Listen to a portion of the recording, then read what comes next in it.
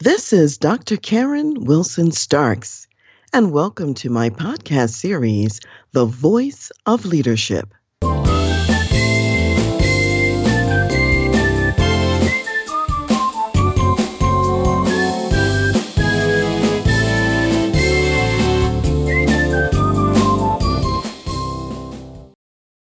Today, we're going to be focusing on leadership lessons from one of the first Black millionaires, and his name is Robert Reed Church. He was born on the 18th of June in 1839 in Holly Springs, Mississippi. However, he lived most of his adult life in Memphis, Tennessee, and he died on the 29th of August in 1912. He was born a slave, and his mother was of mixed race, and she was a seamstress, and the slave owner was his father. And the slave owner was a steamboat captain. He taught Robert the steamboat business. However, he only allowed him to go as far as a Black person was allowed to go in that industry, which was to be something like a steward on the ship. And he never really formally acknowledged him as a son, but kept him in slavery. So this gives you a little bit of an idea about his background and how he grew up. Despite all of this, he did find himself at some point on a ship that the Confederates had taken over. However, the Union forces came down and shot up a bunch of ships, sunk a lot of ships, and the ship that he was on surrendered. And so he was able to get out of the water, walk into Memphis, find that the Union flags were flying on the public buildings, and now he was a free man. So as a free man, he started building businesses. And one of the first businesses he had was a saloon in town, and he built a number of other businesses. But as he was successful, he found that he ran into so much opposition, and many of the white elites in the town would come to his business establishments and cause trouble. So he was shot a number of times and left for dead. Many times people tried to tear down his buildings and establishments. He got into a lot of brawls, a lot of fights in his early years. So the lesson I want to share with you from his life is something he learned and applied later after all of this. And what I call it is goodwill goes a long way. And he figured out that there was a way to participate in progress. And so here's what he did.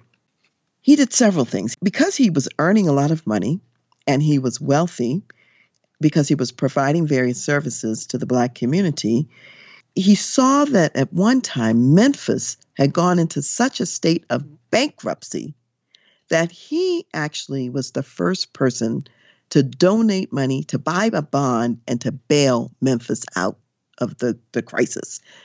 So he had a perspective that went just beyond himself. He says, if I can build Memphis, and if I can participate in that, I'm also building business for myself and for my community that I want to serve.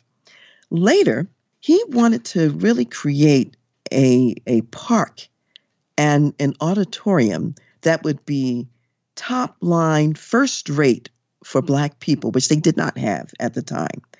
He knew there would be tremendous opposition to him building such a wonderful facility. So an opportunity came along, which was this. The Confederate veterans wanted to have a reunion, and they needed capital to build a temporary structure, and they didn't have enough money. So he donated $1,000 to the effort. And this was a long time ago. We're talking about the early 1900s. That was a lot of money. And so because he did that, he was seen in a different light in the community.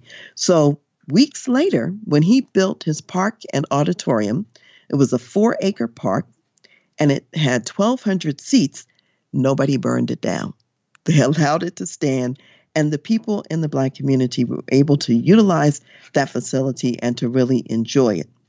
Later on, he contributed $5,000 to the presidential campaign And this was when Theodore Roosevelt was running for vice president and William McKinley was running for president.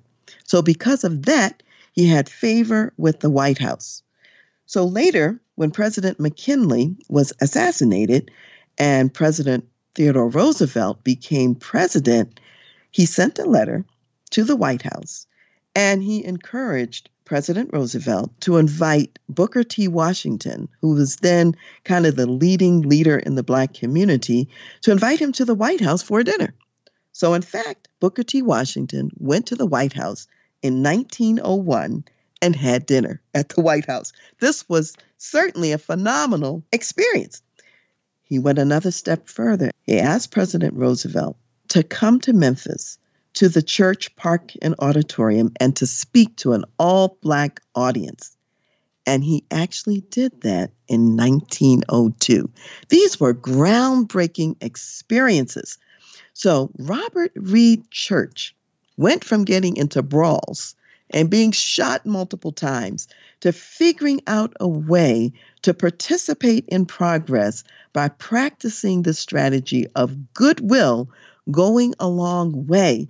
And even though he was still dealing with some people who very well could have been and still were in many ways enemies, he was able to get leverage and to move forward and to achieve many objectives that he otherwise would not have achieved.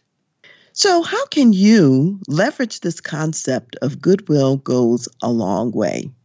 You may be in a work environment or a work situation where you don't agree with everything that's going on.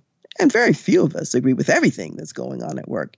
So the question is, where can you find or discover or create the collective good and pursue that? How can you invest where you live at work so that you reap the dividends both individually and collectively? So if you're feeling a little stuck and you're wondering, how could I do that? What is my path forward to goodwill? Then let's talk.